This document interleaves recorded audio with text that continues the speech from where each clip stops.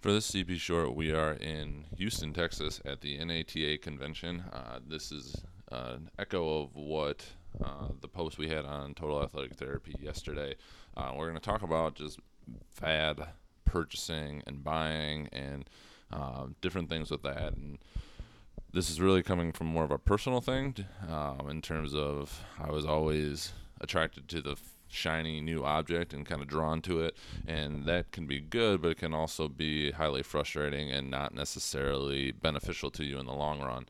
So we just wanted to talk about kind of some of the things that I've learned and tried to implement to make sure that I'm not just buying stuff for the sake of buying stuff. Just because I think it's cool and it might be useful for the short time, but not really beneficial in the long run.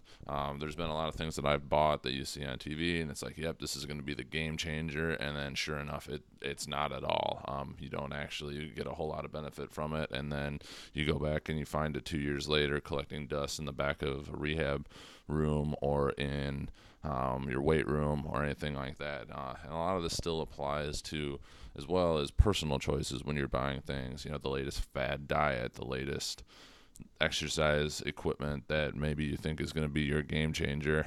We found a picture, and if you're watching the video, you'll see of the Thigh Master or the vibration machine that was supposed to help you lose weight just by rubbing a band over the area at a high frequency. Obviously, those don't necessarily add up to long-term success and aren't around anymore. So, yeah, kind of looking at that, I think the biggest thing is staying firmly grounded in the basics. When you talk about fad diets and things like that, a lot of times, you'll hear people just come back, and we do that. It's a calories in versus calories out, and it's the type of calories you're putting in. It's not necessarily a magic thing that's going to work for everybody, but you got to find what works to you. But the basics still come back to the basics, and that's well worth checking out. From there, the other things that we wanted to kind of cover with it are, is it backed by science? That's one we've taken a big look at for myself personally. Is there stuff out there that actually shows it works? Has the company that is doing it really made the effort to do the research ahead of time to make it actually look like they're really putting some effort and money into it to show that the science is there and not just putting it out? Sometimes it's kind of the chicken and the egg thing, so more may come out later. It might be worth waiting a year on any of these things just to make sure that somebody runs a study that's not tied to the company, which can give you a lot of good information there. A lot of times those are very telling because there's no financial incentive to get specific results.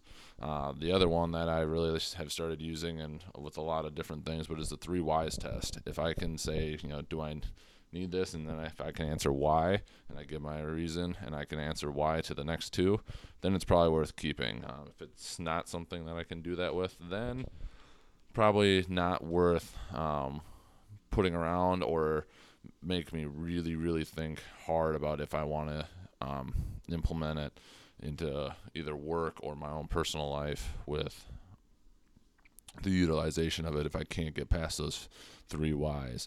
The last one, and this is one I've run into, especially in the sports performance center, is new equipment and things are great and they're cool, even if they're expensive, but is it scalable to what we need?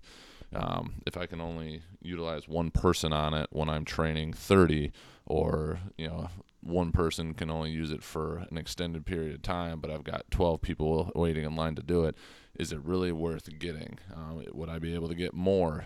And that is pretty important when you're looking at that, whether it's your own personal clinic or weight room or things like that. Is it actually going to work for the long run and hold on to? So just a couple thoughts we wanted to share on that.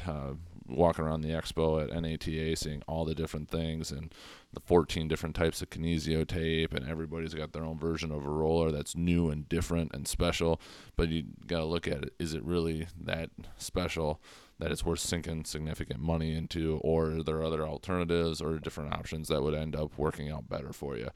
So take a couple of those ideas, if you will.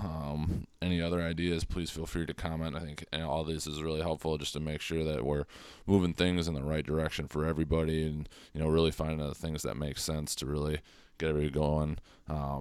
with their health and their wellness and their fitness. So with that, this is our CP Short from Houston, Texas. We hope everybody has a good day.